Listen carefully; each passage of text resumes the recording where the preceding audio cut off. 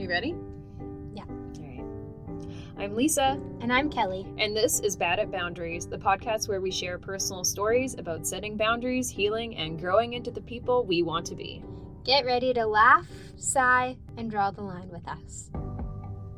Super easy first take.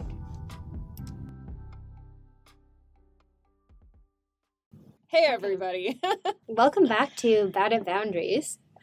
And boy, oh boy, do we have some celebrity boundaries to talk about right at the top of this episode. Yes, and keep in mind, we are not a current events podcast. We have so much respect for people that run those because it takes so much energy and the due diligence to stay on top of everything. Absolutely. There's a reason why we consistently talk about drama that happened 10 years ago on this podcast.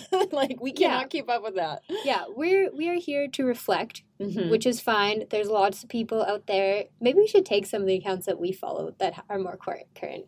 That would be fun. I can say my favorite podcast right now is called Celebrity Beef, and it's with, do you remember back in like early BuzzFeed days? I think it's comedian Matt Balassi, and he was the one who did Wine About It, where he used to just like chug a bottle of wine and then like deliver a monologue at you of like all the shit he was complaining about that day. I'm fully nodding, then I have no idea what you're talking What? about. Oh my God. I will show you an old video, but he does like complete breakdowns of Celebrity Beef, and he's like on it like every single week. I don't understand. Oh, interesting. Yeah, because my current events podcast is Shit You Should Care About, which is yes. the girl, actually, I don't know everyone involved. So these lovely people from New Zealand who run a current events podcast. It's world events. They're also Swifties and Harry Styles fans, among other things. So very relatable. And they put the news into like kind of slang language that is just a bit more relatable for people that are just trying to do a better job of learning about the world around them, but that are used to consuming short form content. And there's nothing wrong with layman's terms, which is why I will say in layman's terms, what the fuck is going on with Jonah Hill right now? Yeah, there's been so many great conversations like all over the internet. And like we should preface this by saying we have no way of fact checking any of this. We're not experts or the final word on this. Yeah, you can fake text. That being said, we're going to focus on like the allegations themselves because I think they show a really good example of the difference between rules and boundaries, because the conversations that were laid out that everyone is talking about, those are not examples of boundaries. Like boundaries are things you put in place. So like one of the articles we read had a quote from a sexologist named Cindy Darnell. Well, we should probably use her in the post to make sure we give full credit. Yes, thank you, Cindy. But Cindy said, a boundary is something I set for myself. So I will not do this to protect myself. And a rule is you will not do this to protect me. So rules are imposed on someone else. And boundaries are set to keep yourself safe. So in this case, like it sounds like these rules are coming out of a place of fear, which is not something that you should be projecting on the other people around you. Yeah, and I think it's important as we all are starting our journeys, like it feels a lot more widespread that people are engaging in self-help and engaging in therapy and like starting these practices that really and truly should be used for good. It's also important to note that, like, there will be people who misunderstand the context of these phrases. There will also, unfortunately, be people who use these specific, like, wellness terms as a way to manipulate people. So I just think it's really important to, now more than ever, really trust your intuition. And if somebody's saying to you, is all about imposing boundaries that feel like rules and crossing lines with you that don't feel safe or okay, even if they're using all the therapist speak in the world, that doesn't undo the yucky feeling in your gut. So definitely don't forget to stand up for yourself and honor your own boundaries too. And if at the end of the day, your expectations in a relationship, if they don't line up with your partner's, at the end of the day, that's probably a good signal that you guys aren't supposed to be together. Yeah, if you're going into a relationship thinking that you can change the other person, you might be the asshole in the situation, not them. Yeah, and I really think now more than ever, which leads us to today's topic, it's really important to engage in behaviors that honor your most authentic self, which is where we're drawing the line today. We want to talk about different ways we can be inauthentic to who we are. Yes. Oh, that was a good segue. Yeah. Oh, usually we do this the other way around. This is weird. Yeah. I know. Usually I lead you in and then we go, do you want me to start? Yeah. Why not? I think, for mine, a lot of this has to do with routines. So sometimes if you're putting yourself into new environments, it's easy to figure out a pattern of what works and then stick to that. So I talk about chameleon energy all the time. Yes. I love it, which I had no idea what it was until I researched it today. Yeah, and it's not just me that talks about it, but I am someone who, anytime I do a personality quiz that is like ranked on a scale, I end up being like 60-40 in categories. There was one time in grade 11, I had gone to a leadership conference where we actually did this quiz on paper, unheard of these days. Like, where was BuzzFeed when we needed it? And I like brought my piece of paper to be scored by one of the facilitators of this weekend, and they were like, you can literally go sit in any one of these 3 categories. So a lot of people were having these aha moments because they were like, oh, it was a quiz where your personality is either gold, green, orange, or blue. I'll have to remember the name of it. I was not at all gold, but I was an even mix of green, blue, and orange. Ooh. Which meant that nothing was perfectly relatable to me. So I was bouncing around these different groups. Yeah. And I'd start in one and be like, oh, like, this is super interesting. But it was all, like, the surface level stuff. And then people would get into, like, the deeper patterns of how they behave the way they behave. And I'd be like, well, this isn't me all the time. So I'd kind of, like, wander off to a different group and see what they were talking about. And again, like, those surface level details. Yeah. I realized I was reflecting the people around me. Oh, So because I was very socially anxious and introverted as a kid. And then that's something that kind of naturally just shifted as I got older. So I'm definitely an introverted extrovert. Yeah. Where I do need like some recharge time. And I am energized in the moment with friends. But then once I am out of that environment, I need my quiet time. But I realized that I was almost taking this chameleon energy to be my personality, where I was like, I can adapt to any environment. And then I had to sit myself down and be like, hey, are you enjoying everything that this is giving you? Or are you just kind of like along for the ride? Yeah. Wow. Sorry, just to cut in, I find it really interesting that even from that young of an age, you were able to shut down your own wants, needs, and feelings to like cater to the people around you. That's, I don't want to impressive. Yeah, and like the actual reflection on whether that was healthy or not was like not until like at least 10 years later. Ooh, it's always a little later.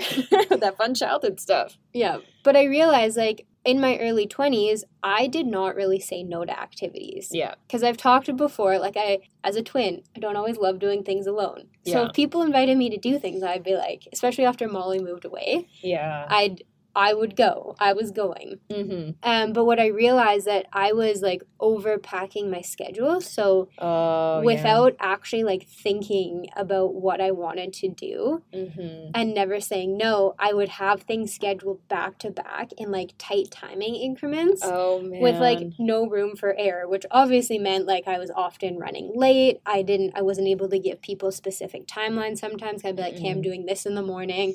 I'll wander your way after. I'll try to give you, like, at least a 30-minute heads up. Yeah. Well, you know what? Which is exhausting because then when you're in activity one, you're texting the people for activity two. Well, and one thing I remember, like, very early on in our friendship, you were just like, one goal I have right now is I want to stop like double booking myself, like doing I can hang out with you from like 7 till 9, but then like at 9 I have to leave promptly because I have to be here for 9:30 to go to a dance party. And you're just like talking about how overwhelming it was. And then I think like the next weekend or something, we were trying to pack in like recording the podcast. You had other people in town you wanted to see or like some other friend thing going on. And I was like, hey, like I think I was going to like a wrestling show because I am a huge wrestling fan. Fun fact about me. And I was like, oh, like I have an extra ticket. I'll take Kelly. And I invited you. And instantly, like, you were just like, ooh, like, what time does it start? And I think immediately I was like, do you already have plans? Because, like, just tell me no. Like, if you already have other stuff going on, you're like, no, I can make it if I just, like, skimp out on this a little bit. I was like, Kate, no. You're not coming then. Yeah.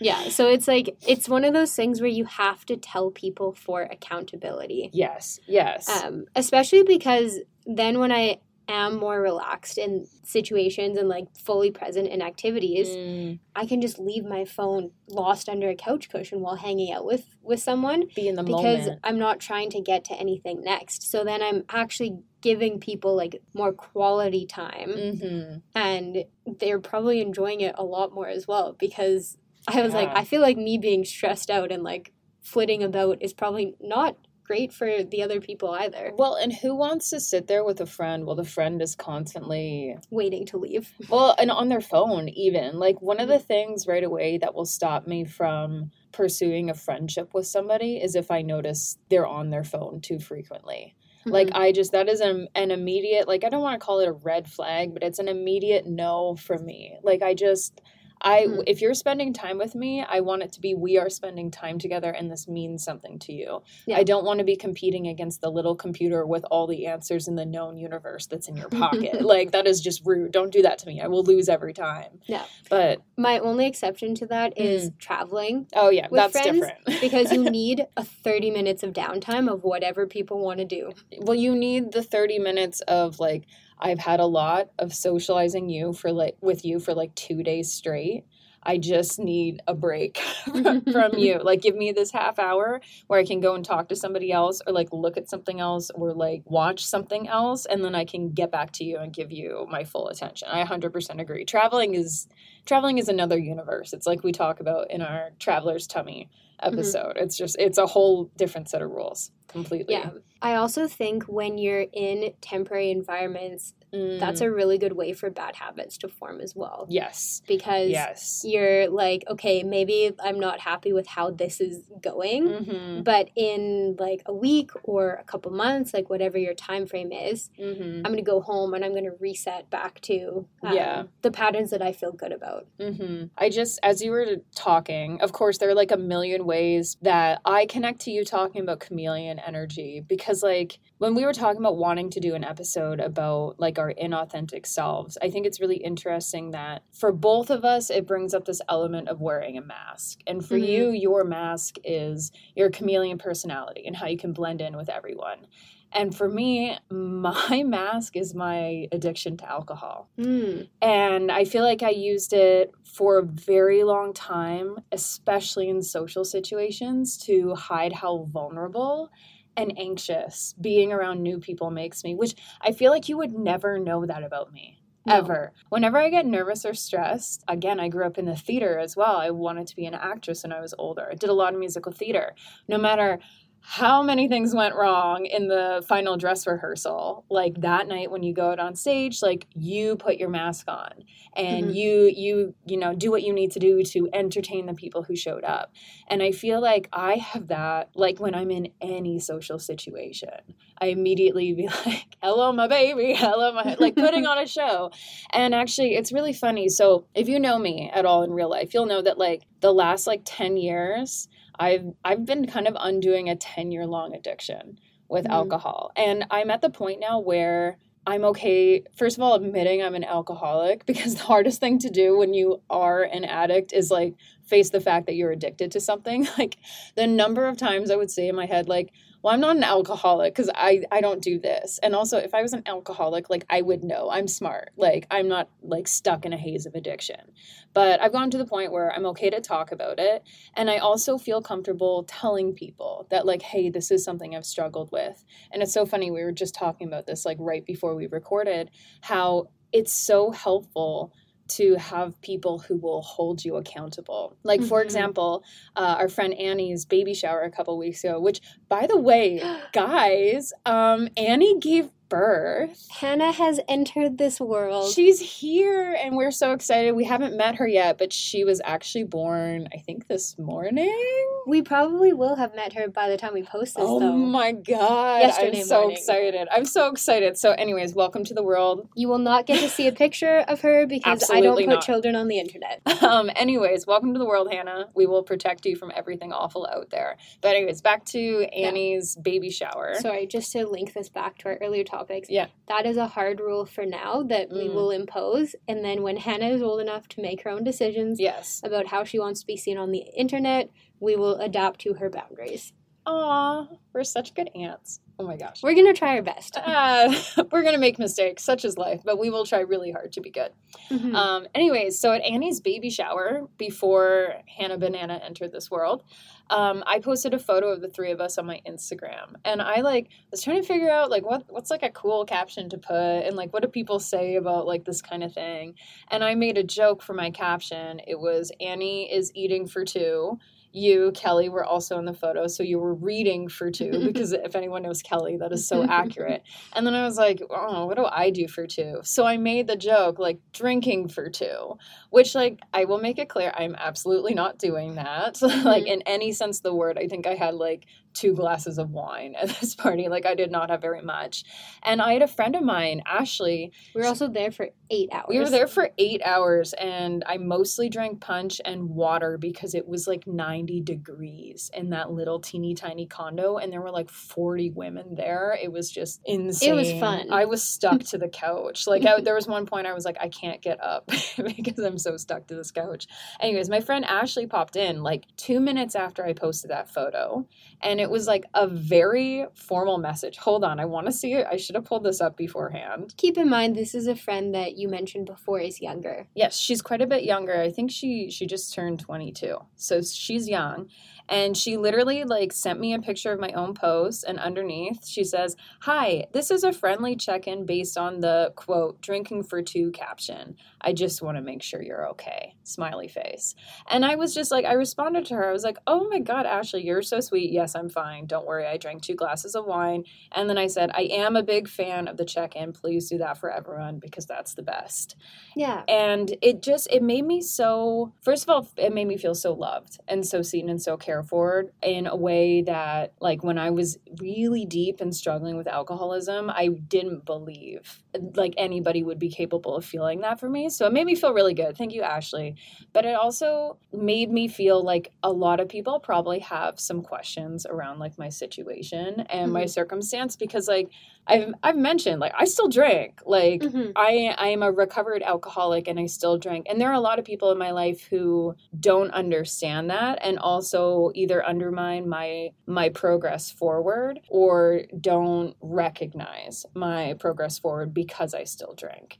And I will say, for me at least, there is a distinct like headspace around being an alcoholic that I don't have right now. So like when I was really deep in like the depths of my addiction, like there was a point where I was drinking like 2 bottles of wine just like on a Tuesday. A day, in one day. Yeah, in one day. Just like get home from work. I would get home usually around like 5:30, and I would make dinner. So I would have to open a bottle of wine while I was cooking dinner. And also not cooking very well. Like I was not eating great at this time either because I didn't know how to cook. And I would usually get, I want to say like 3/4 of the way through the bottle of wine just while I was cooking dinner. And then I would have the last little bit of the bottle because I used to have a thing where I could not leave wine in the bottle because I know quite a bit about wine. I really enjoy drinking wine. And I know that the second you expose wine to oxygen, it starts altering the taste.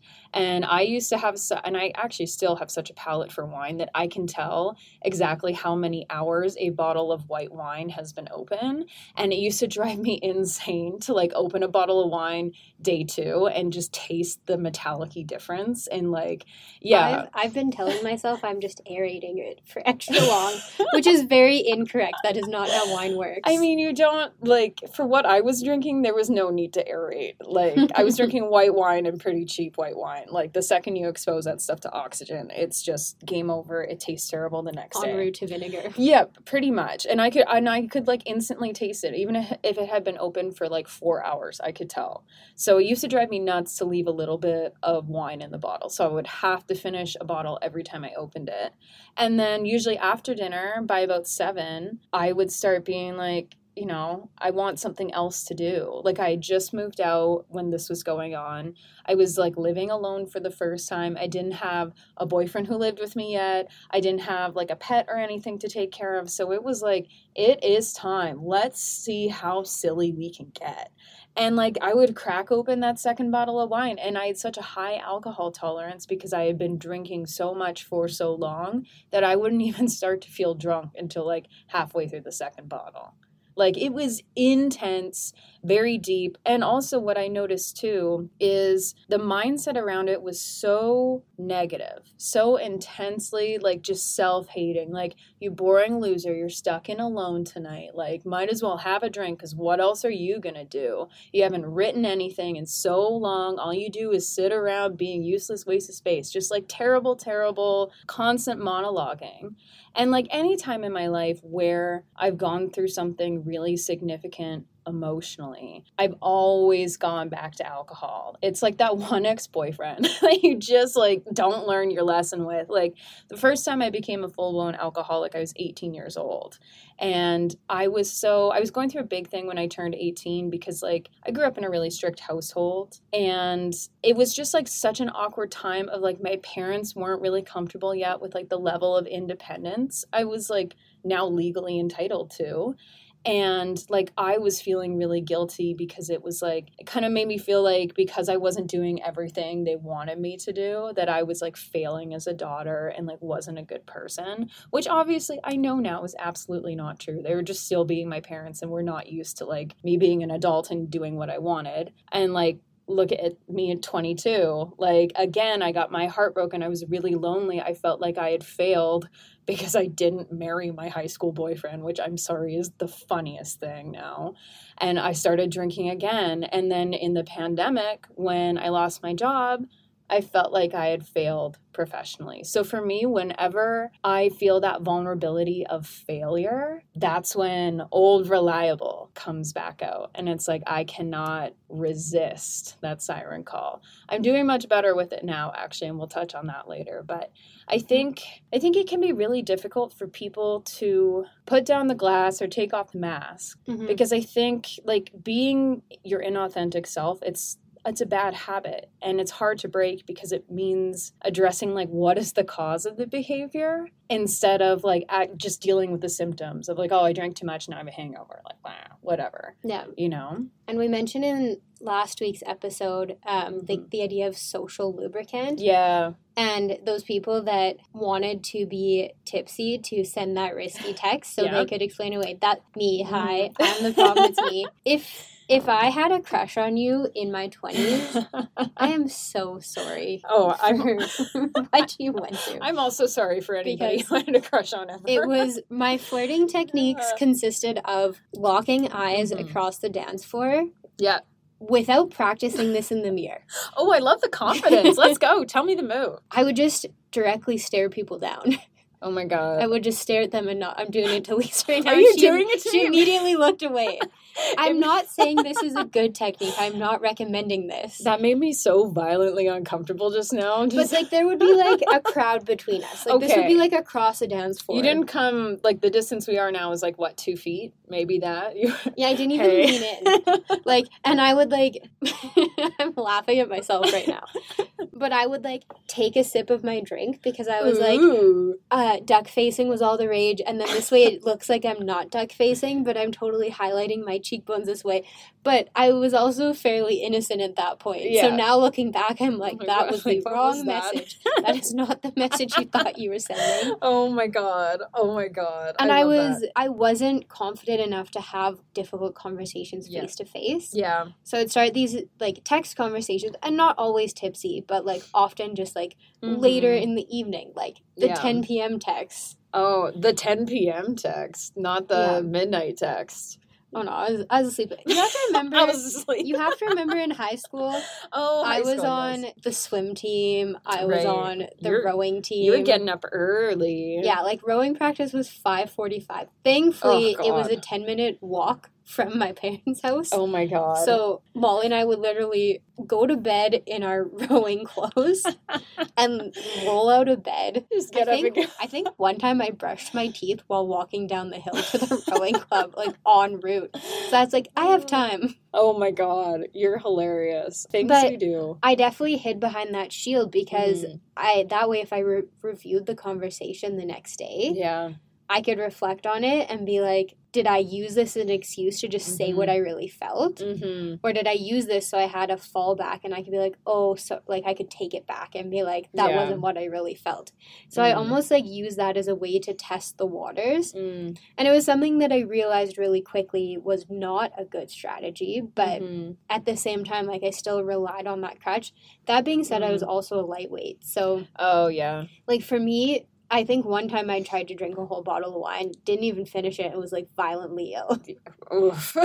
So that was a really good lesson. Still can't drink Copper Moon. And I think have I ever told you my brief encounter with AA actually? No, tell me. So this goes back to my summer camp counselor days, which was actually part of when I figured out like that like introvert extrovert energy and like how it could exist together, but like I needed to give myself time to rest if I was going to be the extrovert.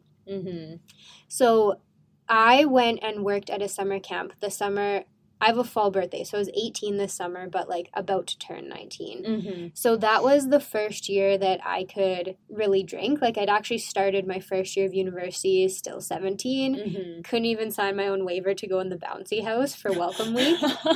So I actually like didn't get to participate in week of welcome activities because I wasn't old enough. Oh my god, no. Missed beer gardens, missed all that. Like couldn't get into frat parties or anything because they check IDs. Yeah, they check. Well, yeah, they have to. And this was back in 2009, so like things hadn't even hit the fan. Oh man, that frat hadn't even been shut down yet for hazing. It was truly the Wild West of fraternities and sororities. Jesus. Yeah, dilly dally. My sister and I were in the lineup to go to a frat party there one time. And someone we lifeguarded with spotted us from the balcony, yelled no, and marched us across the street. And he was like, this is a better spot for you. He's like, get out of here. And so to this day, I'd never been to like any of those shall not be named frat parties at that one place that got shut down. I actually, a very good high school friend of mine, like dilly dally, I actually had 2 dates to grad.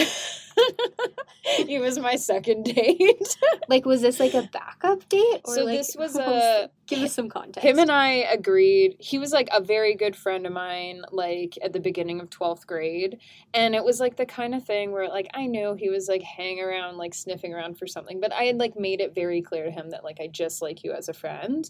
And then like we were in a weird friend group where it was like a lot of the people in the friend group started like coupling up, and it was like also the beginning of the year is when you decide like your limos and everything. Like you decide it like really far in advance from grad, or at least you're shaking your head. We did. We didn't. We should have. Okay.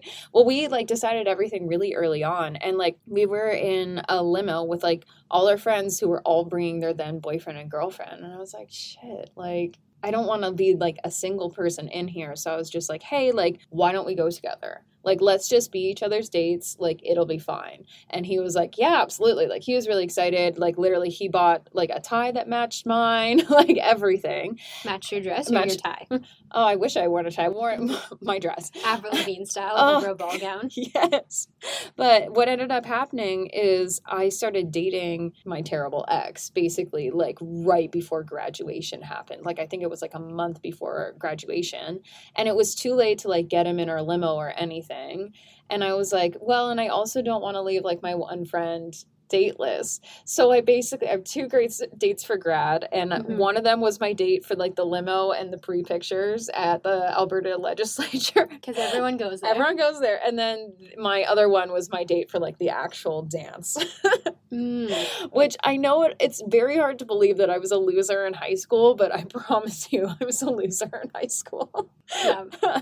Molly and I, because we switched high schools, oh my God, we almost like got to our high school too late to be in a clique. And also there's 2 of us. Right. So we were making different friends in different groups, like all over school. We were in student leadership. We were on swim team, rowing team. We were joiners. Yeah. If there was a day of the week, we were in a club. Oh my God. So we were just friends with a lot of various people. And we mentioned like we had like high school house parties where it would be such a random mix. But we were like a house party crowd my first year of university because there were quite a few people with fall birthdays. Oh yeah. So by the time that all of us could go to the bar, the people who had summer birthday, like spring or summer birthdays, were already kind of like sick of it. They were over, and plus like university started, like people are a little more serious about it, you know, than high school. So we were still like going out, but I would say like my university experience was like maybe once a week going out. Like we weren't like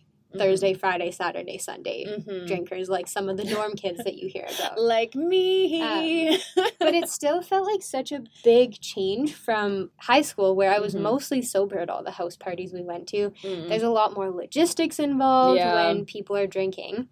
And I kind of like last minute jumped on an opportunity to go be a summer camp counselor at our accidental Bible camp. So I actually worked there for 4 months straight, which I'm sure I've mentioned. Oh my God. But in May and June, the site was used as a rental booking.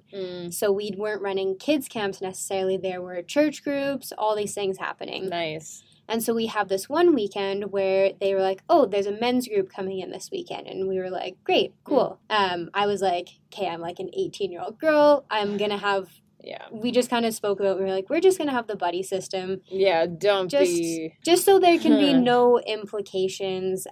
Not that we felt worried about who was coming or anything. But at this time, the pool that I was hired to be the lifeguard for was not yet open. So I was a floater and helping both with the horses and at the climbing wall and then kind of like as needed. But it actually ended up making me busier than when I was just focused on the pool later in the summer. Excellent. So I would often miss debrief meetings or nap through them because I was very tired.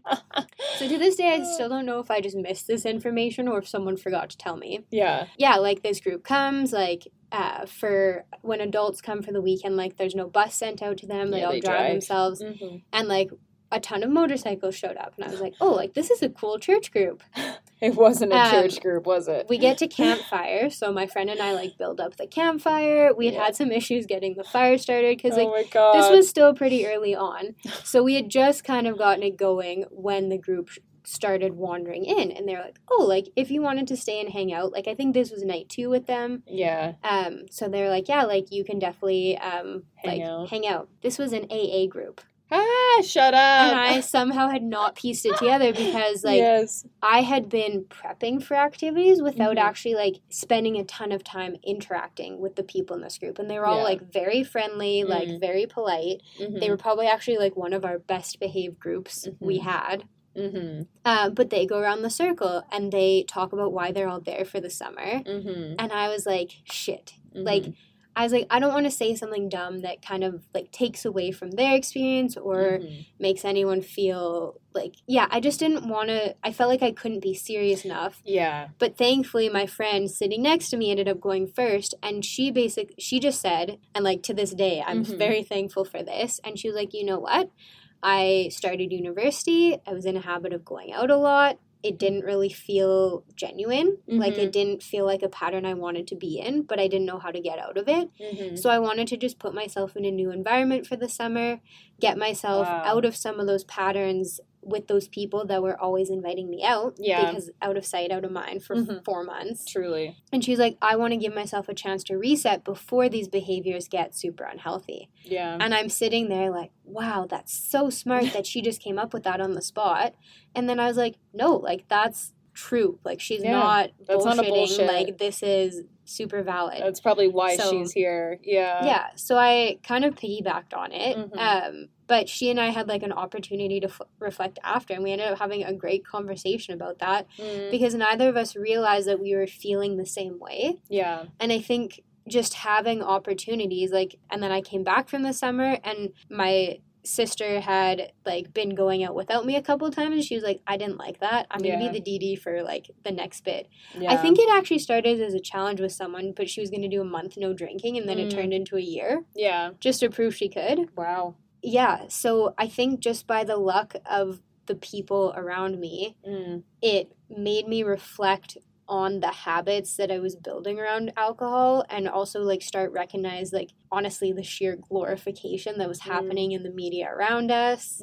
Like if you listen to songs nowadays or just look at kind of like the culture of people going out, like when we went to the club, we were in like those like bandage mini skirts and super high heels and God wobbling bless it. because you could blame the wobble on your heels. Exactly. Whereas nowadays, like I feel like the younger generation has a much better handle on healthy relationships with alcohol. Oh, they absolutely do. Like my younger friends, I don't think any of them drink to the extent that I do. Like, or I do. I used to. Their formative first legal years were at home in their parents' basement. Yeah. In the pandemic. Did I tell you actually that, okay, so 2 things.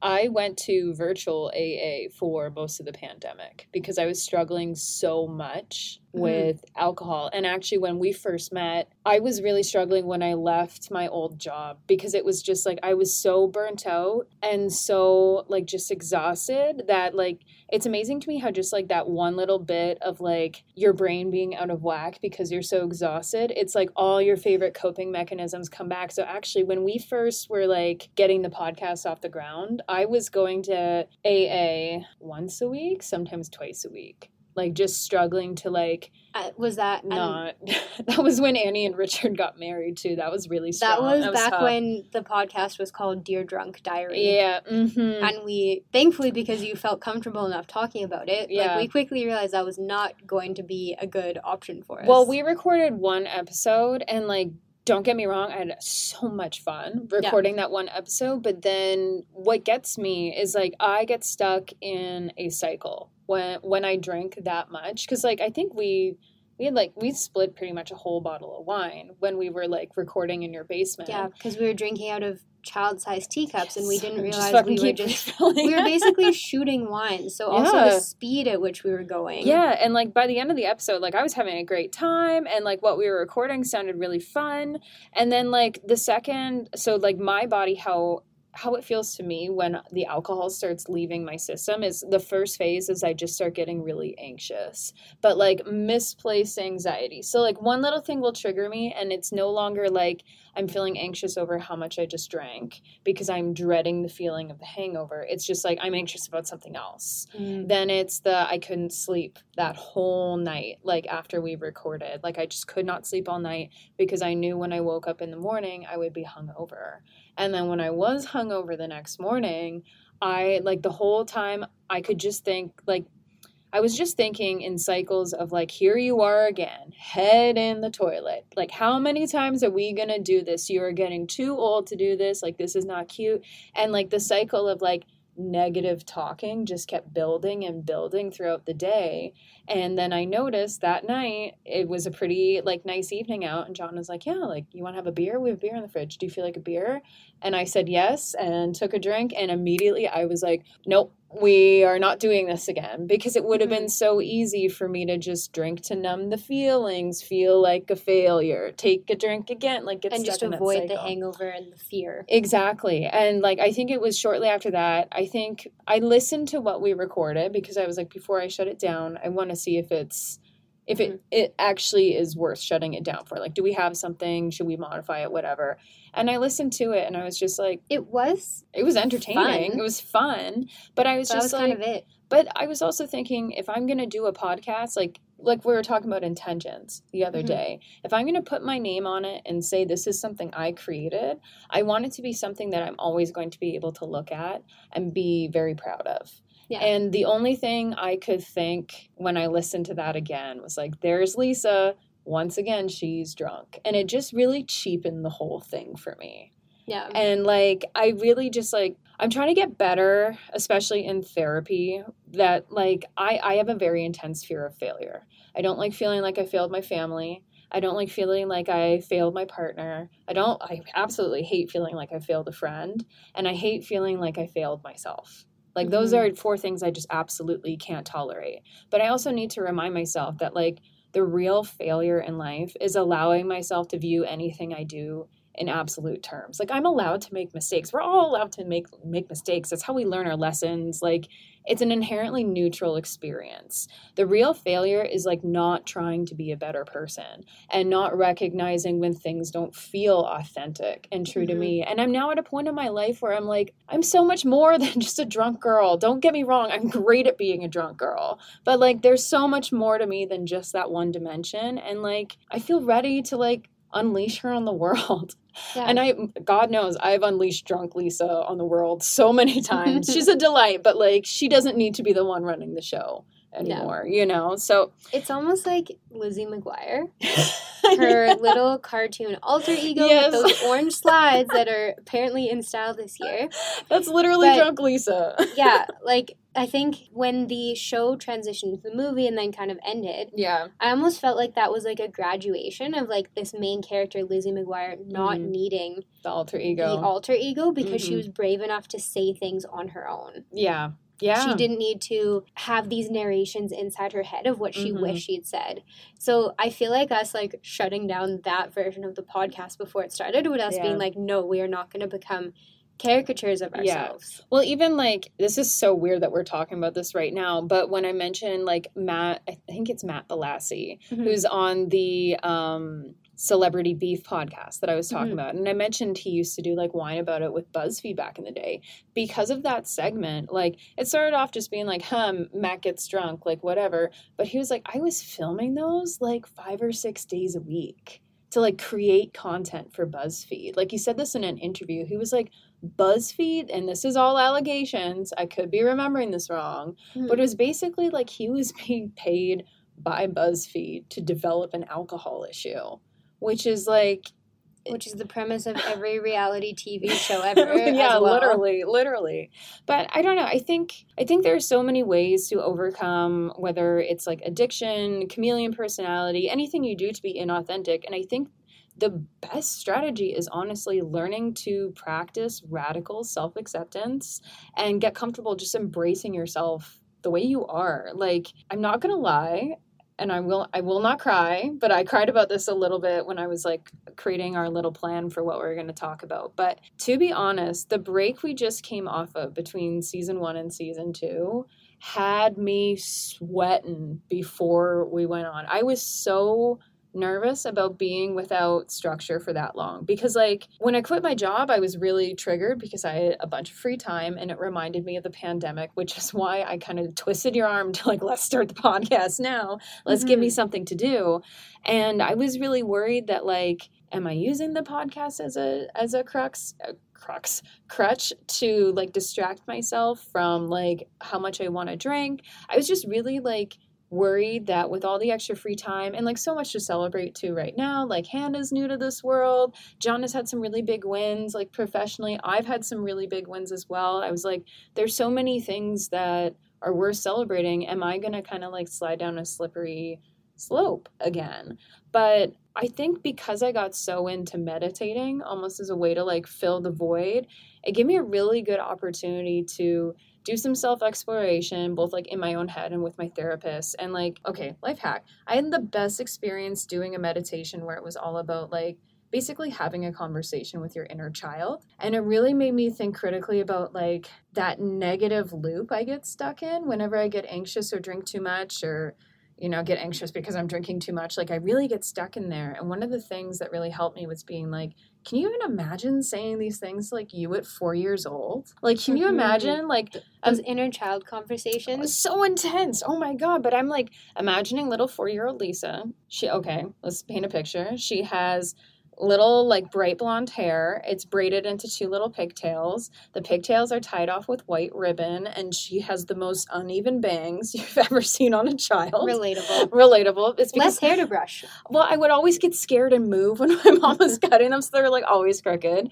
And my signature outfit was a little red plaid dress with like puppy sleeves, and then like little like white frilly socks and Mary Jane. So imagine little Lisa and looking at her and being like, you useless piece of shit. Like, why are you doing this? Like, why do you suck so much? Like, you would never say that to a little like kid. both their faces right now are just God. horrified. Yeah, so it's like that little girl, that little person is still in me. That's still who's piloting, like, part of this adult body. So, like, shut up, mean voice. Like, why are you being such a dick? She was doing the best she could with the resources she had in the moment. Just like I am now. And, like, honestly, I did great. The whole time, like, I not once had the urge to drink more or felt like, gee, I have a free evening. I'm going to get absolutely bombed on this couch. Like, no, I was totally fine. It was like, I think the scary part was wondering whether or not I was going to be fine. And, like, now that I know that I'm okay, it's like, okay, well, like, that's done now. I don't need to worry about it at all. I also listened to, and this is a huge shout out and a plug for This Naked Mind podcast. They do like all stories, like it's hosted by two people who've struggled with addiction, and they get like real people who work all sorts of jobs, all sorts of walks of life to like share their experience, like not only being addicted to something, but like how they overcame it.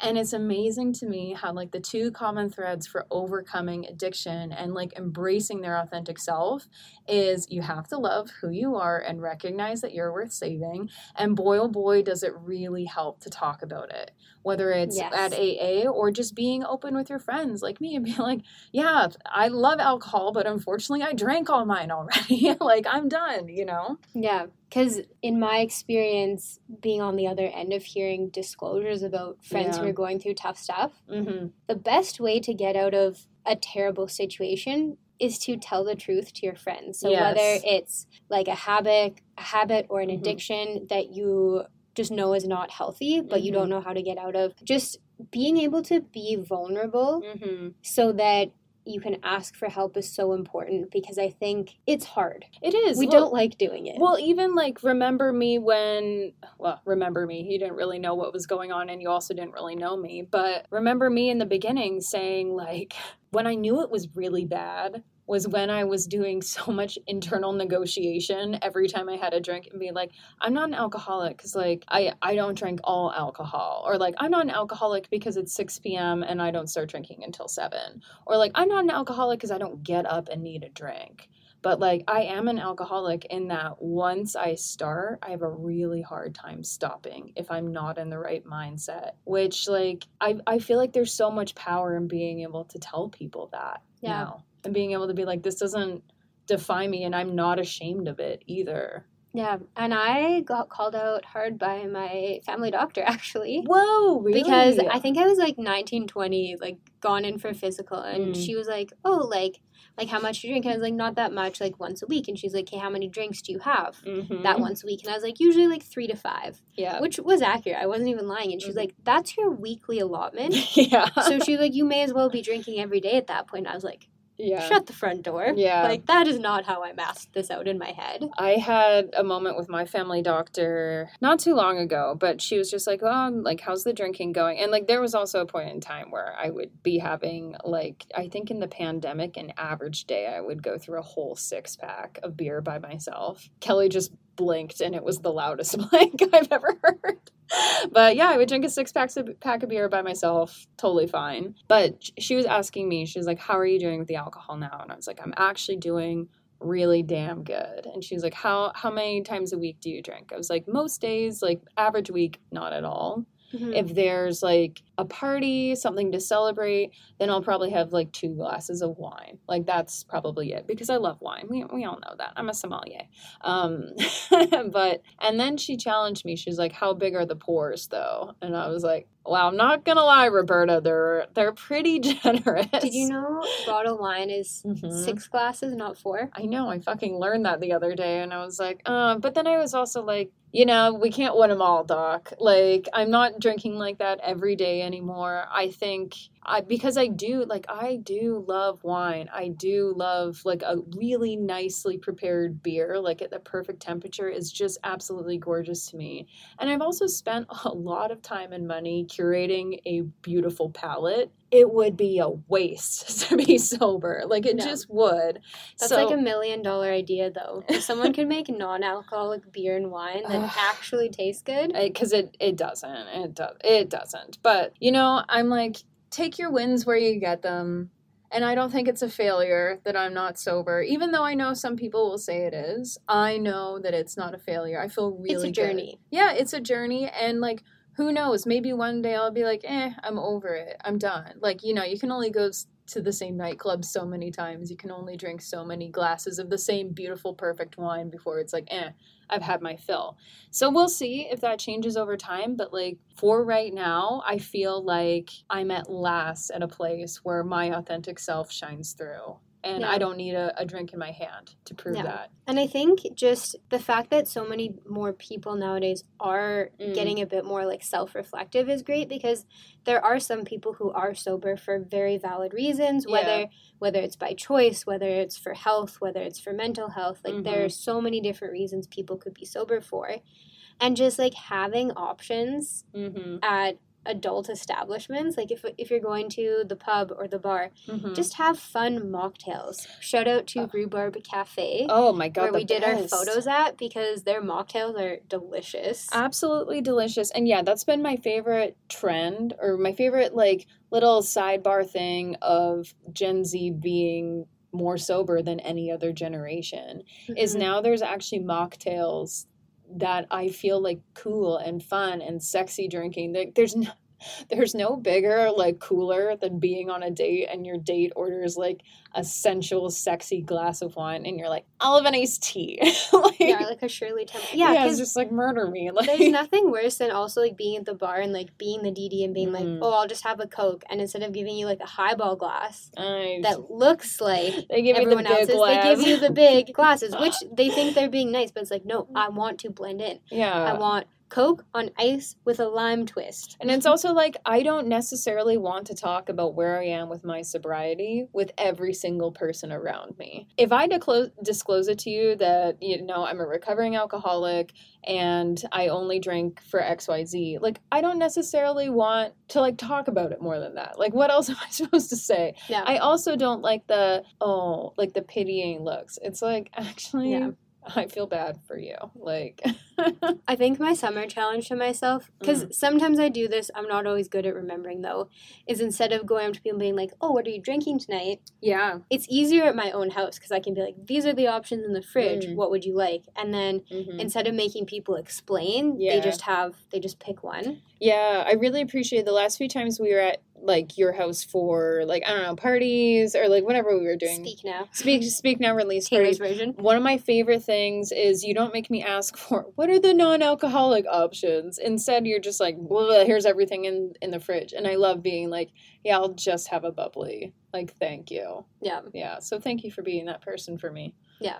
Yeah. Yeah, you're welcome. It wasn't difficult. I think this is a good place to draw the line. Yeah, okay. So what are our key takeaways today? A lot of what we talked about comes down to just having conversation. Having different people in your life is good, like just to go back to last week's episode. And also, if you're keeping secrets from your friends, maybe think about why that is. Yes. I mean, there is a reason why I don't think anybody in my life knew I was an alcoholic until I started disclosing it. I think until it became past tense. Until it became past tense. I think the only person who said anything to me was Emily. And it was literally like one time, and it was she came over and saw our recycling, and she just looked at me and she's like, you and John are drinking a lot. And like, it was just a statement, but also she knew that John was working up north for most of the time then. So it was kind of a like, not directly calling me on what was going on, but